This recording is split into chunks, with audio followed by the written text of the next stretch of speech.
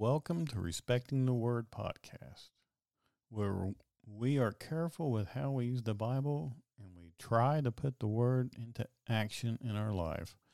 So, my first podcast was the gospel as the foundation of this podcast. So I want to take pieces of it for subject matter and bring it all together at the end.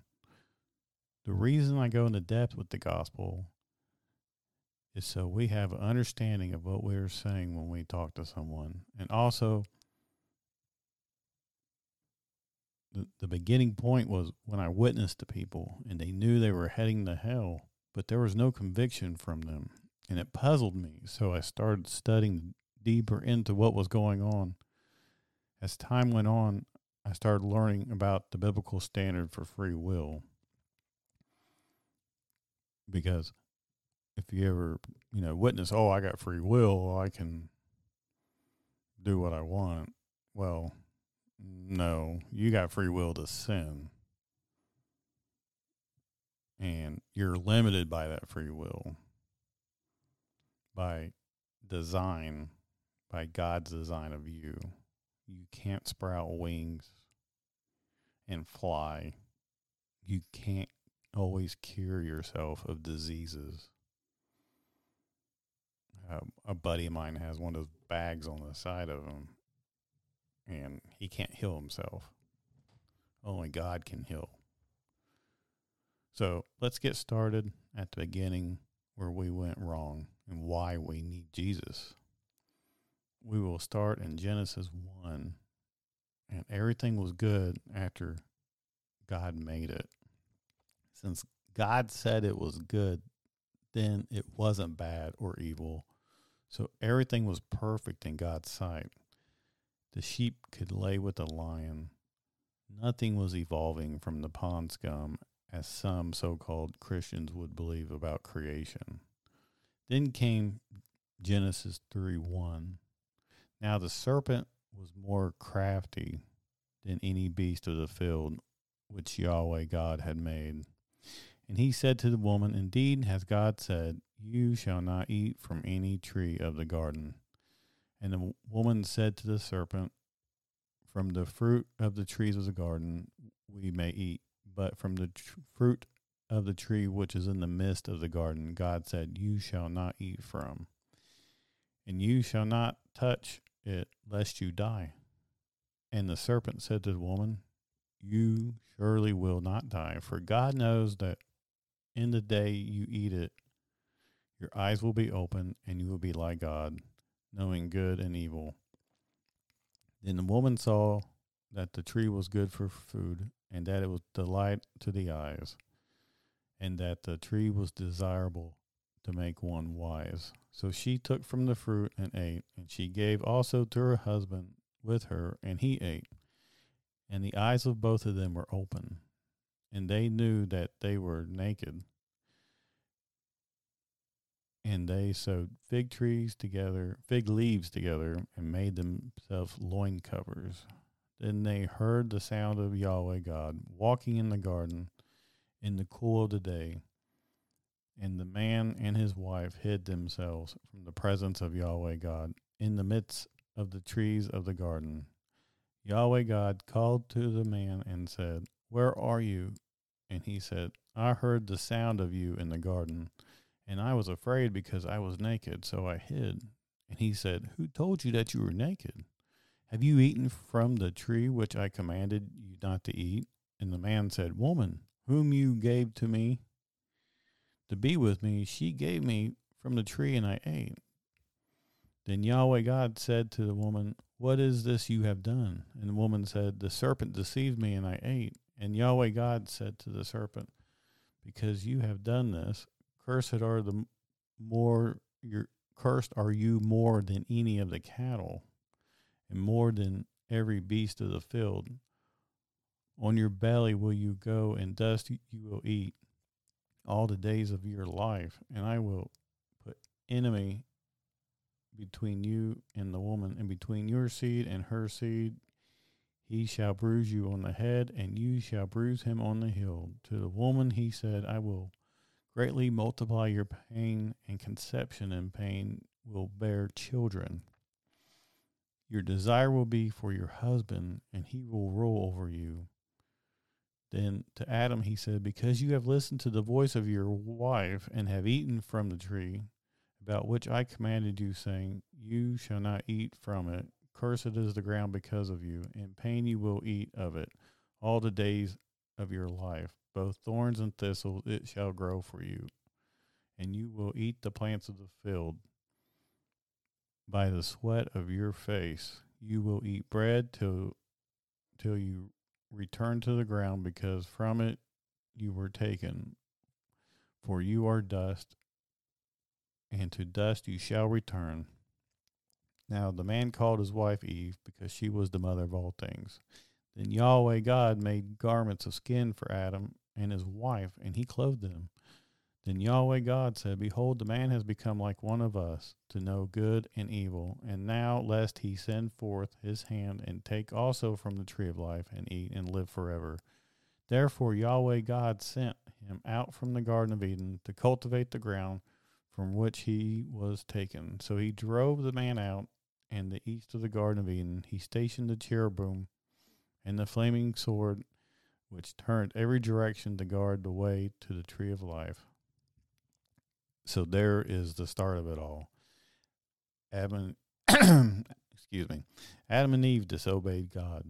Side note here. In free will debates about choosing Jesus, people will point to Adam and Eve about free will. But I will point out what Adam and Eve did isn't about salvation, but sinning against God. Now back to the main subject. We find out how corrupt we are, or can be, in Genesis chapter 4:5. But for Cain and for his offering, he had no regard. So Cain became very angry, and his countenance fell. Then Yahweh said to Cain, why are you angry? Why has your countenance fell? If you do well, will not your countenance be lifted up?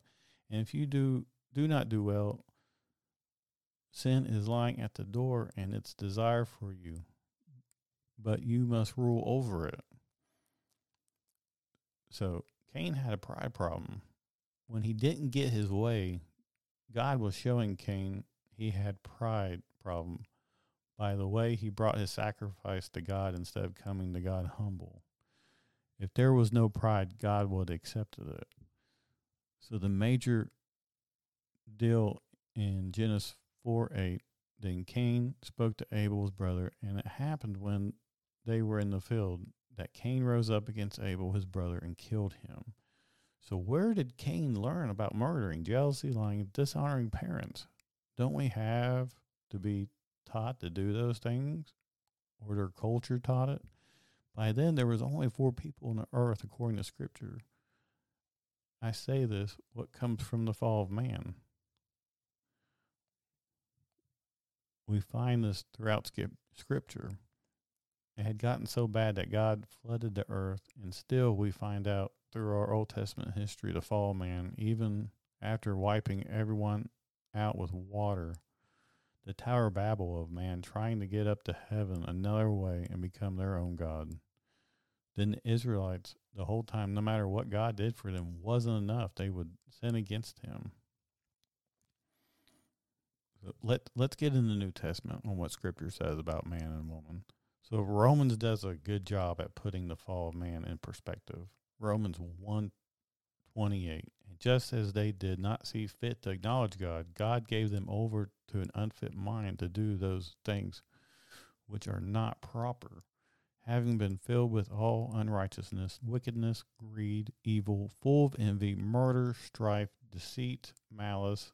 They are gossips, slanderers, haters of God, violent, arrogant, boastful, inventors of evil, disobedient to parents, without understanding, untrustworthy, unloving, unmerciful.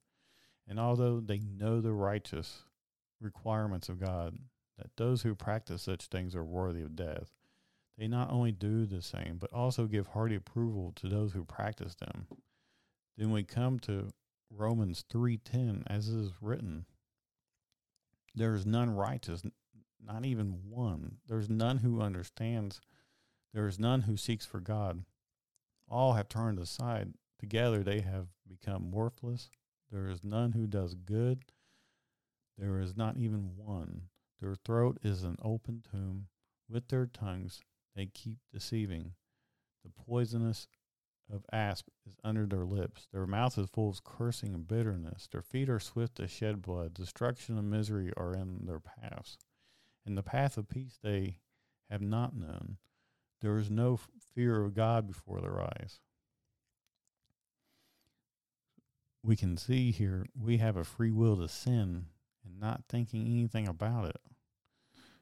So then in Galatians 5, now the deeds of the flesh are evident, which are sexual immorality, impurity, sensuality, and idolatry, sorcery, strife, jealousy, outburst of anger, selfish ambition, dissensions, factions, envying, drunkenness, carousing, and things like these, of which I forewarn you, just as I have forewarned you, that those who practice such things will not inherit the kingdom of heaven.